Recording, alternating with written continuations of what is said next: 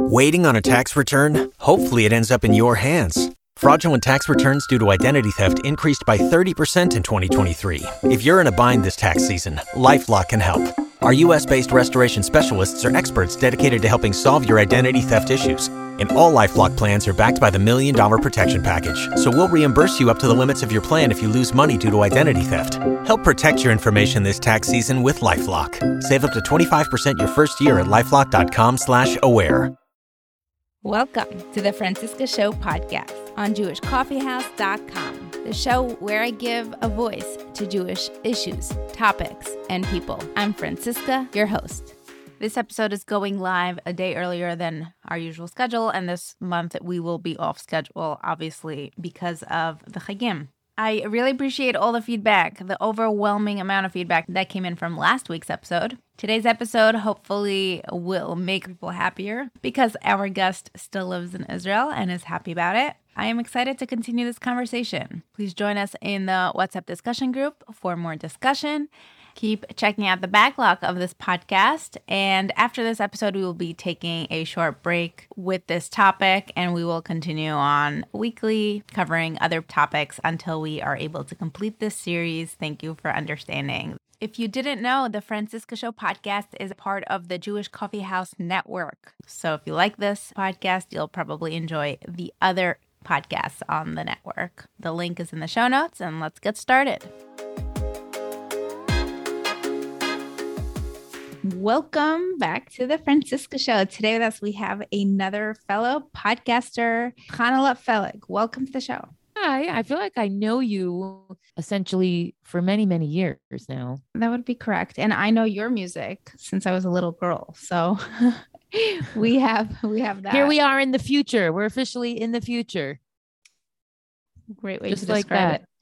Okay. And you're a podcast host and I'm a podcast host and we're both musicians.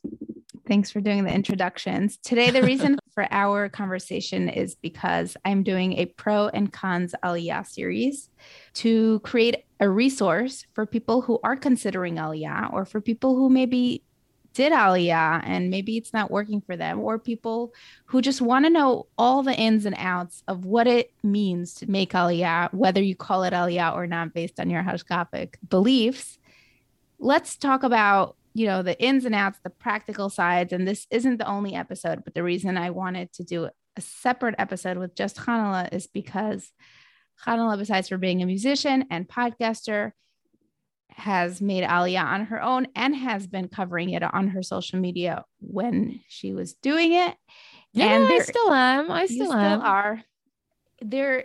You're very honest about your experience. You bring humor into your experience. And I think that balance of transparency and humor is exactly the combination you need. Well, I hope people see my love more than anything. Like, I hope people appreciate that I truly love living here and I believe in Israel and I believe in the land of the Jewish people. And I believe in whatever is related to Eretz Yisrael, I believe in and I love, and all the blessings that come from living here, I'm accepting. It's such a beautiful life. How could I not share it? Let's get started and tell me some of the things that you have noticed about people anywhere on the spectrum who are thinking about it, to the people who have done it, to the people who have regretted it and moved away, to the people who have stayed and are so excited that they can't believe they haven't done this earlier. If you had to break it down to the pillars of what makes a successful move. Well, I feel like the yearning to come to Israel is deeply rooted in every Jew.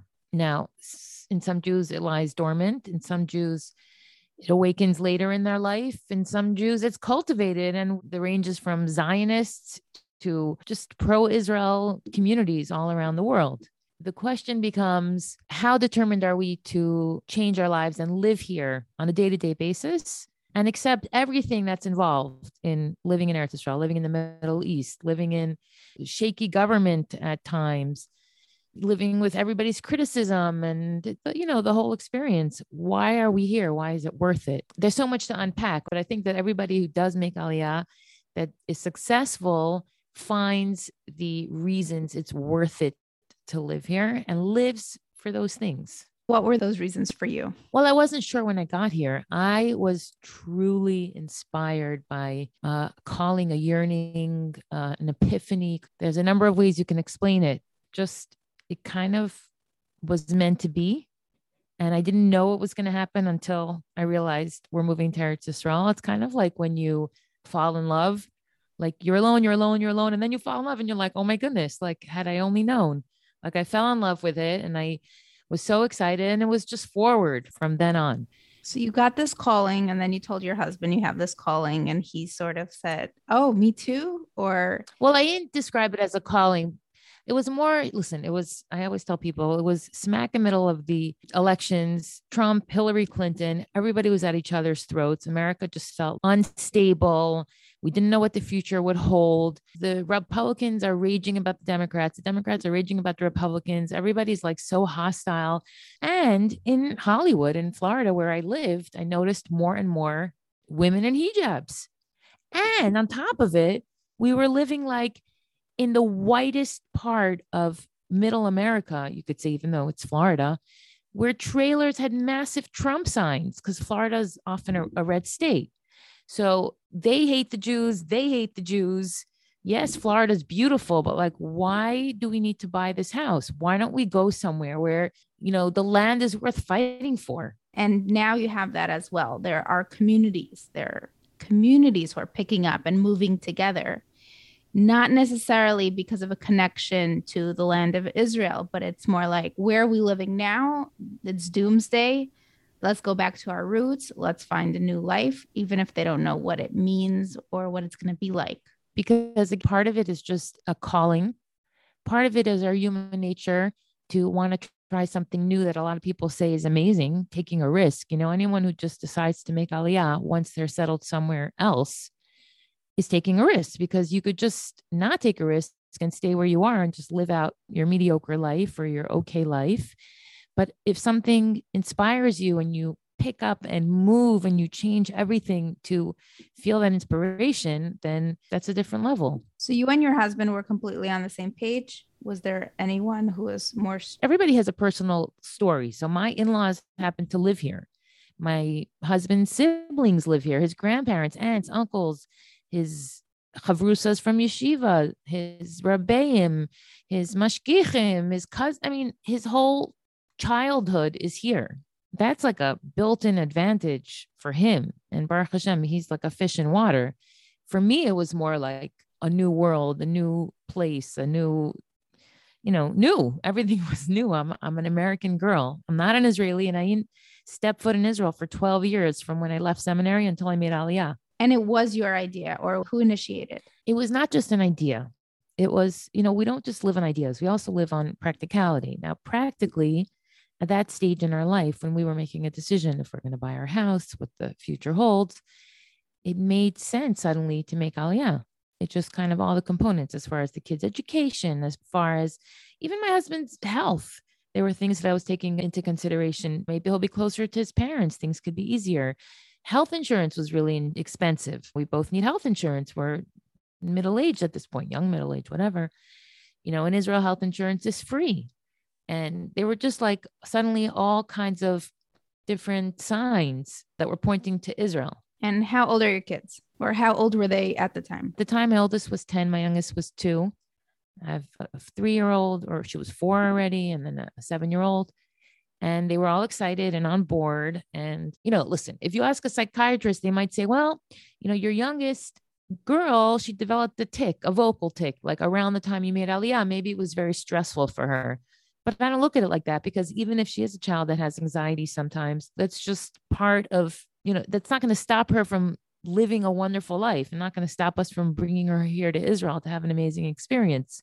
Everybody could start dwelling on all the more difficult aspects and challenging parts, but life is full of those things. And right now the goal is just to make Aliyah, go higher. Talk to me about what it was like landing in Israel.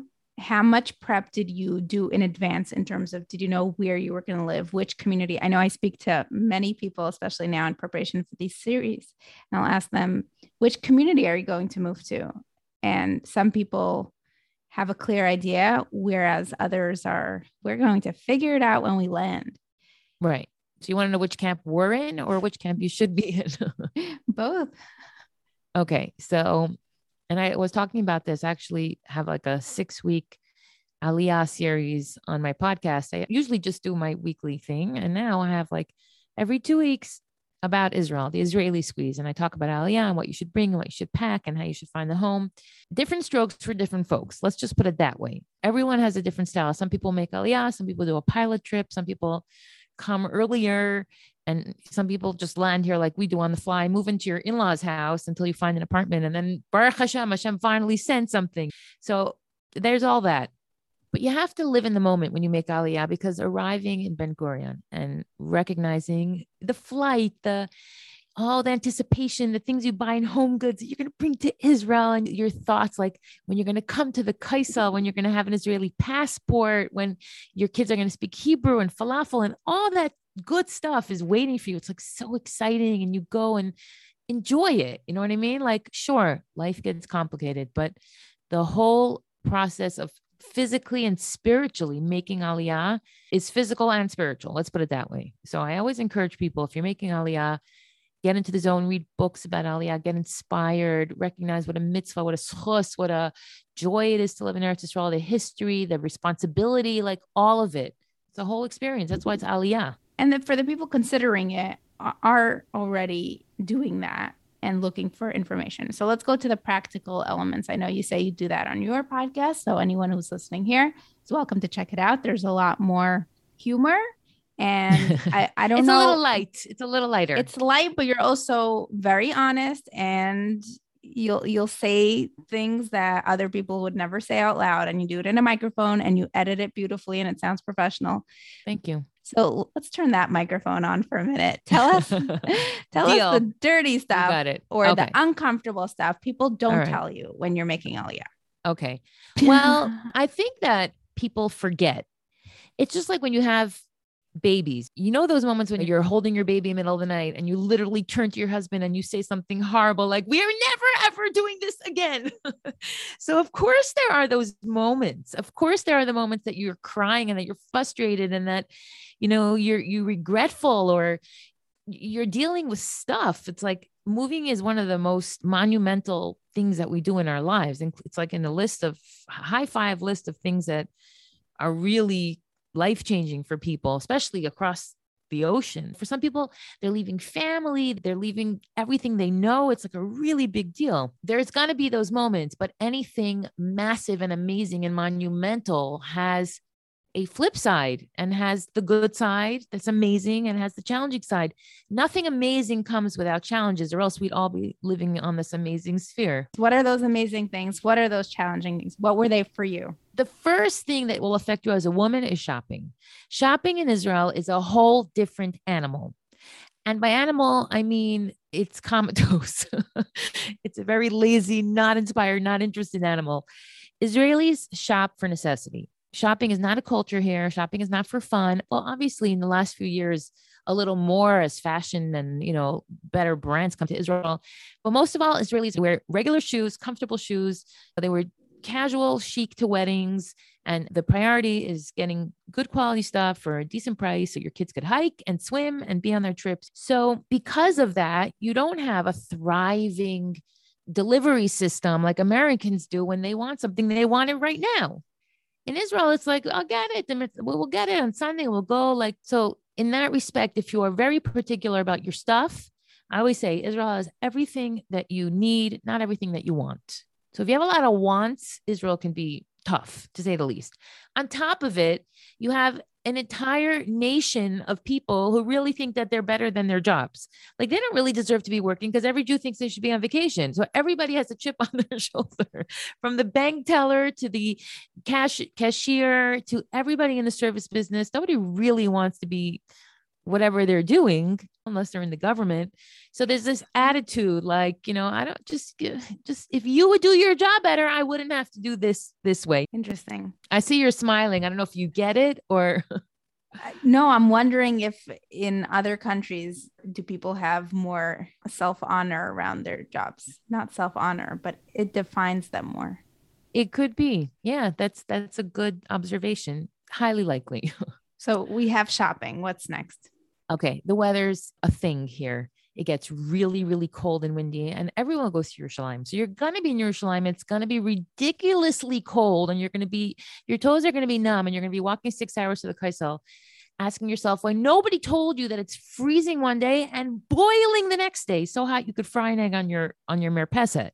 And then there's a sandstorm where everything gets coated in dust like this thick, and that always happens Erev Pesach. So when we're done cleaning, there's a sandstorm. And then there's like rain, torrential rains for weeks and weeks and weeks at a time. And there's not adequate drainage system in some areas. It's mountains and hills and it's muddy and like, it's just rain is crazy in Israel. And you pray for it and you don't complain for it. And then it's dry for 7 months straight when it's so parched outside that you're chugging water like a camel because it's not going to rain for 7 months in a row. So the weather is a serious element to contend with here, but it feels like 4 seasons a year. So that's fun. And do you have any, you mentioned complaining about the water because we pray for the water. What about showers? Do you feel like you have to take shorter showers? No limits with water. No, definitely not. However, in Israel, there's no electric, there's solar panels for the hot water tanks on top of the roofs. So you're dependent on the sun to heat your water unless you have electricity for your boiler. Now, Israelis don't just turn on their boilers 24 hours a day because then your water's boiling and half the time you don't need it. So a lot of times people don't prepare their tanks in advance and there's just not enough hot water for showers. Not because there's a shortage of hot water, but because the tank has a limited capacity and it's solar paneled. You don't leave it on 24 hours a day. So when you live here, you recognize there's no shortage of water and there's no shortage of food and there's no shortage of anything. Whatever you need, you can get here. You name it, you can get it. Maybe not the best brand, maybe not as quick as you want it, but Israel is, and with Jews figure things out. With the formula. And there's formula. And there's formula. Exactly. We've been getting it here from Israel. No problems. The Jewish supermarkets are fully stocked with the Chalav Israel. We hooked you up. But don't take our elite chocolate because pigeons are a problem, which is also, by the way, a massive issue here. Cats and pigeons. Like if you have a irrational fear of either animal, do not move to Israel. And if you're allergic to sesame seeds, do not move to Israel. Those three things. Talk about the allergies. I've heard this line and you'll probably appreciate it. Oh, Americans, they have the luxury of having allergies. Oh, I never heard that. I never heard that line. But that. Well, I heard that in a bit. The point is, in Israel, Bamba is given to any crawling or not crawling yet baby. Listen, you have to understand something. We're in the Middle East. They have a different metabolism and they have a different diet. And in different countries around the world, in Africa, kids are eating live worms last I checked. So every stomach, every palate, Israelis are, not predisposed to be allergic to stuff. But you know what? Plenty of Israelis are allergic to stuff, and it is an issue. And Israel has the second highest rate of cancer, skin cancer in the world. So that's not a rational thing to say that in Israel, we give the kids Bamba. In America, we don't. Who knows? Next, let's talk about the healthcare system. Well, what's it like compared to America? You either have your private insurance or you have your socialized insurance. If you have socialized insurance, that's basically what it's like. It's like you're waiting in line. There's a lot of people. It's not that personal. You have to make appointments through the computer. The doctor sees a lot of different patients, getting referrals. It's like you have to really know what you're doing. Everything has to be paid for by the insurance. So you're part of a system. You're part of a system. You're a number in a system. Then again, free health insurance. Like, how can you complain about free health insurance? You just have to be on top of things. It's not like in America where when you pay a premium, it's like you get first-class medical service. It's not like that. Then again, you're in Israel. And in Israel, there's just everyone's brothers and sisters. So we take care of each other and we love each other. And your doctor might call you extra because he's just thinking about you or knows you from shul, or that's just his way. So it balances out. It's not like completely cold and clinical like in England, but it has its moments. But my daughter had surgery here. We didn't pay for it. Everything went well. She had an amazing doctor. I was very happy with the hospital service. So as far as I'm concerned, so far, so good. Let's go to the next thing, which is military. I know in America, it's voluntary, and in Israel, it's mandatory. And for a lot of people who are either religiously uncomfortable or just safety wise uncomfortable, knowing their kids are going to be drafted no matter what. Is that a concern you've had? What are your thoughts around that? Well, when you live in Chutz La'aretz and you think about your child going to the army, you just don't understand. You're just not an Israeli, until you're an Israeli and until you're committed, fully committed, and until you could even, I would say you even live here for a little while, you really can't know how you'll feel about the army. So when you live here for enough years and you send your children to a school system that reveres the soldiers and appreciates them, and when your neighbors' sons are in the army and soldiers are all around you and you look at them and they're your brothers and your neighbors and your kids, and it's like, this is what we do here. And nobody's exempt. I mean, there are people who are exempt, but that's part and parcel of living here. We defend Israel by the skin of our teeth at the front lines. And it's just something you do. So you're sending your children to Sheirut Leumi/army? Well, I even think about it to that extent. I have 3 daughters. I know that they either have to do Sheirut Leumi or do 2 years in the army. So however that plays out is fine with me. I have a son. Yes, he's my only son. And thought of this, sweet, gentle, well, he's not gentle, he's cuckoo, but this sweet cherubic face with his blue eyes and long eyelashes, having to schlep. Sometimes I tell my son, he's like, carry my backpack. I say, no, walk uphill schlepping that backpack because you're going to be in the tzava and you're going to have to carry heavy things on your back. And I make him schlep, and it's in your mind. It's in the back of your mind. It's in the front of your mind. But I'll deal with that when I get there. I'm sure I'll feel like every other Israeli mother, sick to my stomach and proud. Now let's talk about what it's like living with the enemy, the political. My husband? Sure. You want to go there. I know our audience loves all intimacy and marriage episodes. My husband's the rock star. My husband's great. But this one's about Israel. And you did an episode about how Arabs are, and excuse my language, because I am completely quoting you here, are like cockroaches. And that's right. I have replayed that episode or those segments from that episode to several people. And who agree? I have no idea. There was like silence after. But talk to me about what it's like living with people who, if they had the chance, potentially would pull out a gun on you or bomb you if they had the chance. I'll tell you, you want the truth? And maybe they don't. Maybe they're grateful. I hear that the Israeli Arabs have a better life than the non-Israeli Arabs, and they're grateful to be a part of the Israeli state because they could have better jobs and better healthcare system. Listen. It's infuriating to live in Israel and be surrounded by a bunch of violent, rabid, furious, fuming, out of control, irrational, murderous, bloodthirsty young men, women, and children who literally think about murdering you and your children every single day, all day, so that they can take Israel and Yerushalayim and everything that we've done, building up this country from the swamps with malaria, while they were sitting in their huts, twiddling their thumbs, that they should take that from us. And that we somehow owe it to them, and the world should be on their side, convincing each other that the Jews don't belong in Israel. These Vilde Chayas belong in Palestine. The whole thing is insanity. It's literally infuriating what is going on and how, once again, the Jews are being victimized here in Israel after running away to be saved from the Holocaust. There were people murdered fighting for Israel that survived concentration camps. And we have to apologize for them? Like, the whole thing is infuriating. Now, you could think about it like this. What's Israel going to do? What's the country going to do? What's the land going to do? Yes, all valid concerns when you live here.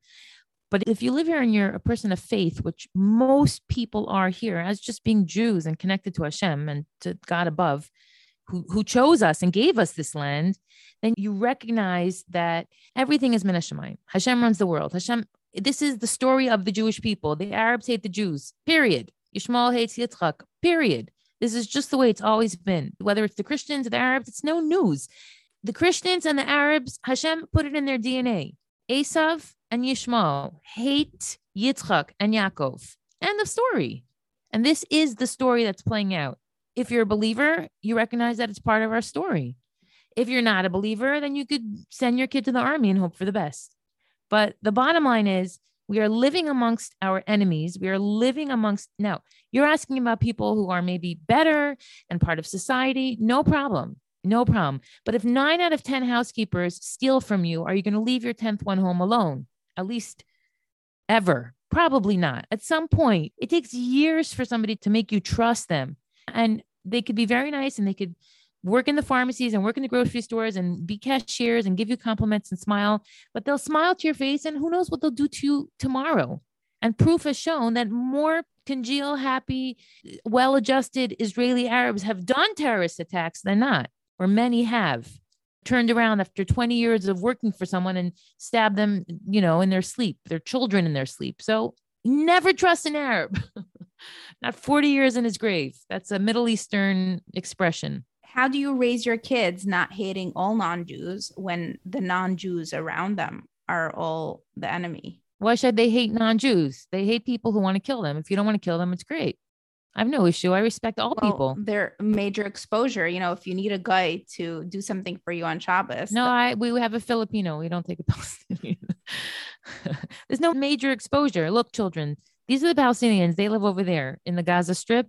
And they live near Ashkelon and Ashdod, and they work in the grocery store, and they walk on the street, and they're the gardeners and the delivery men. Be very careful from them. Not because I want you to live a fearful life of Goyim, not because I don't trust people, because they have proven to be murderers. And I'm not going to take that chance on my children, certainly not. So when we're in America, I never told my kids, don't open the door for the mailman. He might be a murderer or a terrorist. I taught my children to respect everyone, no matter their skin color, no matter their faith, no matter their religion. My parents have the same housekeeper. That's what she is. She's our housekeeper for 35 years. We consider her one of the Tzadikei Umma Sa'olam. We love her. We cherish her. She was at all our weddings. This has nothing to do with Goyim. This has to do with Palestinians and Muslim terrorists that live around us and want to kill us. That's it. It's very clear to your kids that they understand the difference. Yeah, sure. Talk to me about politics in Israel. I know every person has 5 million opinions and every cab driver has their political views that you get for free, unsolicited opinions. Talk to me about what it's like when you have Jews fighting each other or polarizing each other. Okay. Now, I think that part of arguing and trying to figure out what the best way to do things is just part of the way we Jews are. It's part of our halachic system. We argue. It's part of an entire commentary on the Torah is just one long argument, if you think about it. So Jews are set up to argue. And when we argue, we can go back and forth. And then with either judges or with, majority or whatever it is, by working it through, we can adapt things in our society. So Israeli politics, yes, they're challenging at times and everybody's arguing and going back and forth, but that's not the issue. There's two big issues in this country. The biggest issues that are making everything more difficult is the religious against the not religious communities here and that struggle, and then the Arabs against the Israelis and that struggle. So you're throwing in two massive dissonant issues that will never be resolved. The Israelis will never find peace with the Arabs, and the secular will never find peace with the religious. And there's always going to be that deep rift between the two groups. So there's this massive struggle going on in this country where they're very zealous on every side. There's no losing when you're a Palestinian or an Israeli, and there's no losing when you're secular or when you're from. Like, this is a fight to the death. And this is just like what hangs over this country all the time. We need Mashiach. When Mashiach comes, it'll be resolved. Till then, it's just going to be a wheel that keeps turning. So no resolutions. It's not that there's no resolutions. It's very hard to come to them because I think people do want to live in peace. And I think the Chilonim respect the secular people and the secular people respect the Chilonim. And that if the Arabs weren't murderers, the Jews would just live peacefully with them. We're not murderers. Like everybody could coincide. The problem is that this is the nature of the world. Maybe we're bored, but for some reason, we're always at each other's throats. So some days are better than others. And, sometimes there's a massive tragedy and people are like, oh my gosh, we have to have more Ahavas Yisrael and the secular and the frum, and maybe even the Israeli and the Arabs on a good day. But for the most part, everybody's just very zealous. Baruch Hashem, most of the things that affect my children's education, their healthcare, their day-to-day lives run smoothly, and we have everything we need. And the tax system is great. And the health department, they recently raised the taxes on plastic, which I support because I think Israelis use too much plastic. I wish they would get rid of lice, but one thing at a time. You're bringing up lice. That was going to be one of the next things I brought up. Lice exists all the time. Am I scratching my head? I might be. Well, when we talk about lice, we like to touch and scratch. I'm sending my daughter to Israel for a week. I'm expecting her to return with a lice check after. That is on the program. What are some things you want parents to know about or be aware, or do you just surrender to this issue? Yes, you surrender. And this is what I mean. It doesn't mean you don't take precautions. Every parent ties their child's hair back. You're aware of it. You tell your kids not to share brushes, but it's inevitable. For some reason, it's inevitable. All my kids have had it throughout the years, over and over. My neighbors' friends' kids have had it. It's in the school. Kids scratch just right in front of your face. You see lice on other kids' hair sometimes. Your parents are constantly sending notes. I saw a knit in her hair. I think she had a lice. She was scratching. Check your daughter. They hung out today. But that doesn't stop Israelis from going swimming and hanging out and playing Chinese jump rope and living their lives and sending their kids to school. So the kids are together. From time to time, kids get lice, but we don't let it sit. The second your kid scratches, you quickly check their hair. Everybody has these great combs. We spray quickly. You comb through the hair regularly. Some people do it every day. Some people do it twice a week. Some people rarely, and some people never. But it's not something you panic about. You just deal with it. And eventually they leave elementary school and it goes away. So it's only an issue with younger children. 100%. You're not passing it around to the moms and their shadels. No. Sometimes you get it because your kids share brushes, but Let's talk about, next thing on my list is careers. Is it hard to make money in Israel? Or do you just rely on all the free resources? It's hard to make money anywhere. However you make your money, you're working for it. And you have to work for it in America, and you have to work for it in Sweden, and you have to work for it in Israel. Now, correct. Are the opportunities the same? Not necessarily. That's just life. Different countries have different opportunities, and you have to learn what's available for you in this country. So if you have something that's very, very niche, you might have trouble finding that career here. But we're all human beings. Whatever you want to do, you could do here and get paid for it, essentially. Obviously, the economy works differently and people's priorities are different and people's spending habits are different. So you adjust and you figure it out. We personally saw bracha in our careers. Obviously, we still work very hard and we would love more, but we're making it. We're making it. Do some people struggle? Sure, but people struggle everywhere. Some people move back and come back and then go back. And then I'm not saying you don't know for sure. So let me rephrase the question. You are raising kids. What are you going to help them career-wise with your advice? That's a good question. So my children they're very intelligent. Obviously, everybody is succeeding at their own levels. I personally don't pressure my girls academically, maybe because I grew up in a traditional Hasidic home where we weren't pushed academically.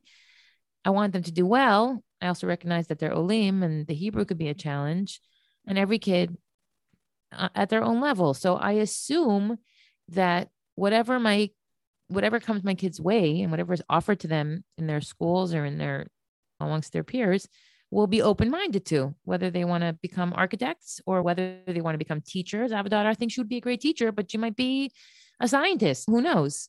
And then I might have a daughter who just wants to get married and make money doing something fun, like selling something or being an artist or an esthetician, whatever. So I don't know. Whatever my kids want to do, I'll support. And I think they'll have that opportunity here. I'll just bring this up because I'm aware of it. But like The high paying careers, let's say in America, or you go to school, yes, you might take out loans that might take you your whole life to repay, but you could have starting out salary, let's say it's 150,000 a year. Those numbers, even in high tech, don't really exist in Israel. So let's say you are going for the highest paying corporate positions where you're salaried. And we're not talking necessarily government where you get a lot of benefits in addition to lower salaries. But then when you look at the cost of food, or you look at the cost of living in terms of rent or properties, what they cost, they do seem to not match what the... Listen, there's an answer for that too. And then what I've heard based on asking around is that Israelis don't save for retirement or for anything else. They just spend what they have. They live paycheck to paycheck. And it's just a different mentality. I'm talking about professionals. I'm not talking about Kolo. I don't know what people have in their bank accounts. I don't know how everybody does it. There is a mentality here in Israel, a very traditional Jewish mentality where, depending on your maybe Ashkenazi or Sephardi, often elderly people move into their children's homes. Like Jews don't really put, not religious Jews or observant Jews or traditional Jews don't put their parents into nursing home. And like nursing, as our parents age, it's one of the mitzvos, it's one of the Sarasadibbros to take care of our parents. So there is this culture of as you age, your children are there for you. And a lot of parents leave their money to their children and don't end up taking a lot of vacations or going on cruises. Israelis kind of live a more modest life. Now, is life expensive? Yes. Can it be cheaper? Yes. Do I wish it was cheaper? Sure.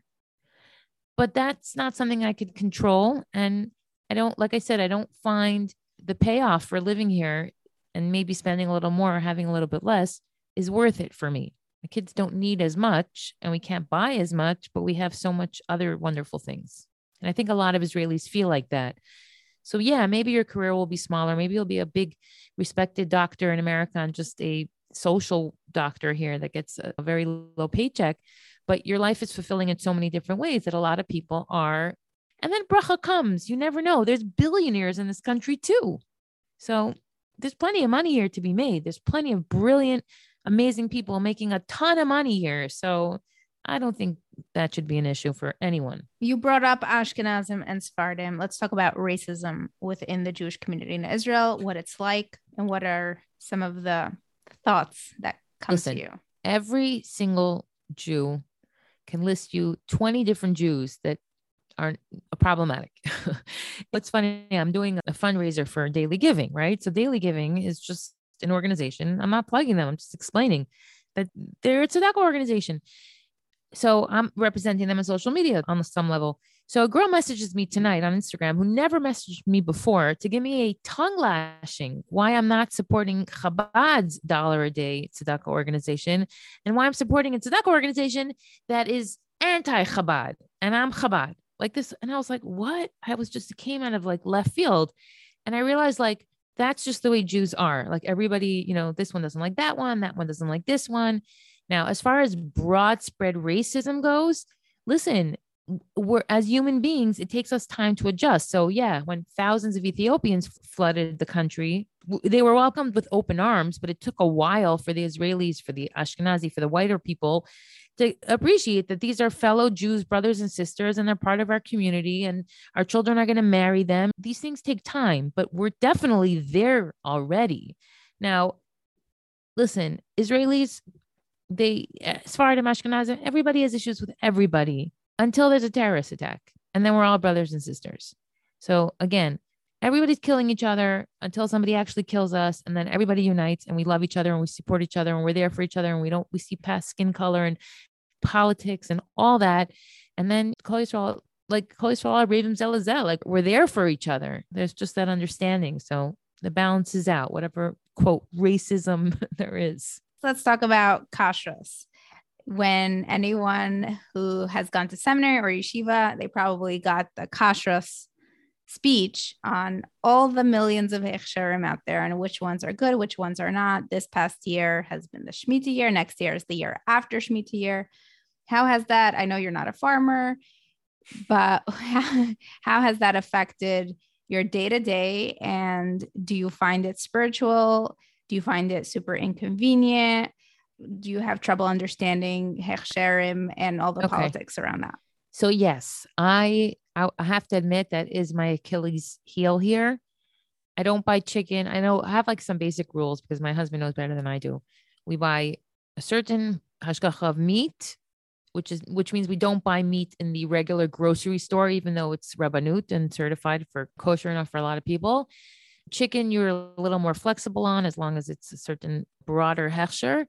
But most of the food products here have decent hechsherim. Most of the grocery stores share whether their fruits are grown this year or last year or from chutz la'aretz. It's understood here in the country that most people or many have levels of observance when it comes to food and what we ingest and what, all these things, that it's part of the culture here. So I don't have to worry so much. I could kind of rely on, well, that restaurant's kosher all year. So I'm sure, it's kosher enough Shemitah wise. I had a friend here come from America and say she doesn't eat any fruit that was grown in Israel at all, even if it was sold to an Arab, which is allowed. You're allowed to sell your field to an Arab. They're allowed to, grow produce and sell it back to the Israelis. But some people feel like that's a loophole. So they only eat fruits and vegetables that were grown a year before, or they just don't have it. And then it's kadosh and, throw away the peels. So there are a lot of levels. Obviously, you still check your vegetables here and produce and the same way you check in America. But it depends. There's women taking classes on Shemitah who are really into it. I can't tell you that I know so much about it, but you'll be okay. Like, people will help you out. Let's talk about the big thing, raising kids, the mentality differences between Middle East and Western culture. And what are some of those mindset adjustments that need to happen? Well, you're not going to have a pool and you're not going to go to Disney World. Your kid is not going to have the coolest sneakers all the time. You're not going to spend your Sundays thinking where you could go and what you could do and what you can buy. Instead, you're going to spend a lot of time outdoors, walking to school, going on hikes with your class, being outdoors, building bonfires on Lag BaOmer, building the sukkahs, celebrating Yom Ha'atzmaut outdoors at the park all day. Israelis love to hike and swim and travel and explore the land and be outdoors. And it's just part of your culture here. So your kid is going to have to learn, like they're going to have to walk uphill at some point. Like if you have a kid who's like, doesn't like to walk uphill, too bad. Everyone in Israel at some point has to walk up hills and you just do it. So my kids complained when we first moved here and now they all walk uphill to the ice cream store if need be. There's a less spoiled mentality. At the same time, Israelis have their shtick too. My kids are out very late at night. Shabbos, there's no cars in the street. So the whole day my kids are running around. I'm not always 100% sure where they are. Israelis, we let our kids drink iced coffee in the morning and everybody has money on them and kids go to the store with their mother's credit cards and it's Israeli kids, they have a freedom. So that's definitely a culture shift. Don't fight it. You know what I mean? Like just get your kids those Israeli sandals and those Blundstones and let them stay out late. And they're going to be speaking great Hebrew and embrace it and embrace the music and the culture and the language and the mentalities and the habits of the Israelis. Embrace it. You brought your kids here to be Israelis. Don't fight it. What are some more examples of Israeli culture? Israelis do parties on Fridays. So it's very common to have like a bar mitzvah or bat mitzvah on Friday. And you end up eating all Friday and all Friday night.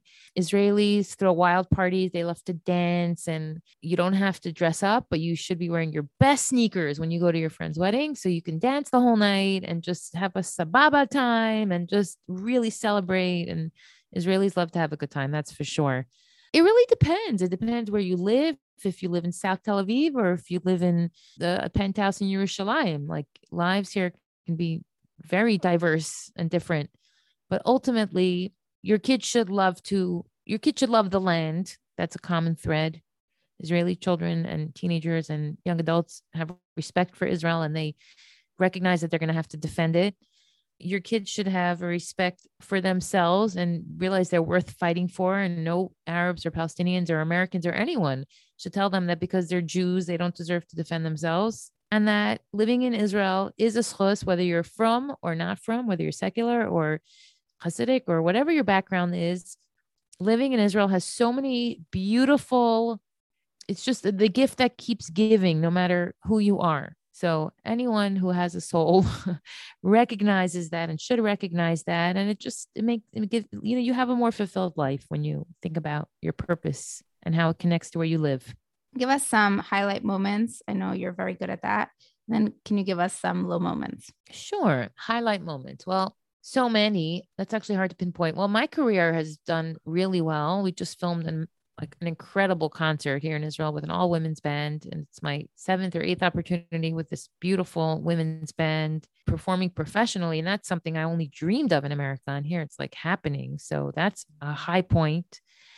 Obviously, the experiences we haven't missed with my husband's family, being at weddings and celebrating with them. Many years we were apart and we love them. And I'm happy that my kids have a beautiful Jewish family here that loves them and accepts them and invited them here and helped them adjust.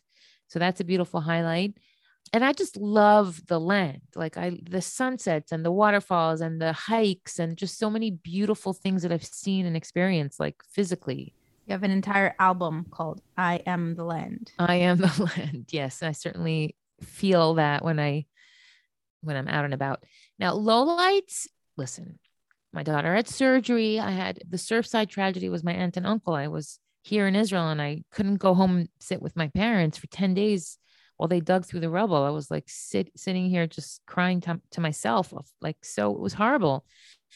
And then I flew to Florida and I was with my family and it was hard for me to leave them. And there's things that I miss at home. And there's very frustrating moments when you're dealing with Israeli things. And sometimes you're just like, enough, stop being so annoying, Israel, get it together, make my life easier for a change. That's normal. For example, I don't know, the boiler for the 3rd time flooded and made the whole ceiling wet and it's midnight and I'm sitting and the ceiling is dripping on my head. Till you figure out whose boiler it is and find the attendant, the Israeli who doesn't answer his phone after 8 o'clock to come figure that out. We once had a worker on our roof. My kid thought it was an Arab. I panicked. I pulled my kids inside from the porch and slammed the door on my son's finger because I was like in such a panic. And then it wasn't even an Arab. It was just a worker that decided to go on our roof without letting us know. So there's all of these things like traffic and customer service and people who lash out at you and you're like, seriously, because I didn't pack my bags fast, whatever it might be. There's a lot of those moments. But when I look back after 120 years, I don't think those are going to be the ones that I remember. And before we close, any feedback you've gotten from your kids so far? I know it's pretty fresh, but what have you learned from them adjusting to new life? It's a really good question. So we're here 5 years now. A few things. First of all, children live in the now. So sometimes they'll say something like, I wish we had a pool. I remember Florida and Disney World and stuff like that. But they live in the now. So when your children are happy in the now and they're living full lives, I'm not saying easy, but full lives that give them what to do and give them opportunity to grow and have challenges and live and have fun and all those great experiences, they're not going to dwell on what they left behind. They're going to be happy. So I've learned that kids really are happy when they're happy. So that's great. I've learned that my kids are smarter than me, but that's something I might have learned also in America, just the way they learned Hebrew and they're studying. And my 3rd grader's like, I need help with math. And I'm like, I can't do that math. Like, no way, not in Hebrew, for sure not. And they're succeeding. So that's beautiful. And that if you love Israel and you say it and you believe it and you think it and you feel it, your kids will feel the same way. So that's the secret. Just say it. I love it here. I don't let my children talk lashon hara about Israel. I don't let them litter. I remind them every Chag that we're lucky to be here. I respect the atmosphere and the culture, and I have Israeli flags and all these things that make my children proud to be here. So they are proud to be here. Amazing. Thank you so much. Any closing remarks? Well, first of all, make ALIYAH, but do it the way, and that don't make yourself sick. If it's not happening right now and it's not unfolding, it's not your time. Don't worry. Everyone is coming to Israel. That's just that's the end of the story for the Jewish people. So whether it's today, tomorrow, or when Mashiach comes, you'll all be here eventually, and we'll be safe and sound in our land, and we will be a light unto the nations and serve Hashem and make this world a better place. And then it will be all worth it. Thank you so much, Chanale. You're very welcome. Thanks for sticking around until the end. I hope you have a beautiful, meaningful, and easy Yom Kippur. If you need help launching, branding, or marketing of your podcast, please do reach out. Stay tuned for the follow-up episode to this series. See you next time.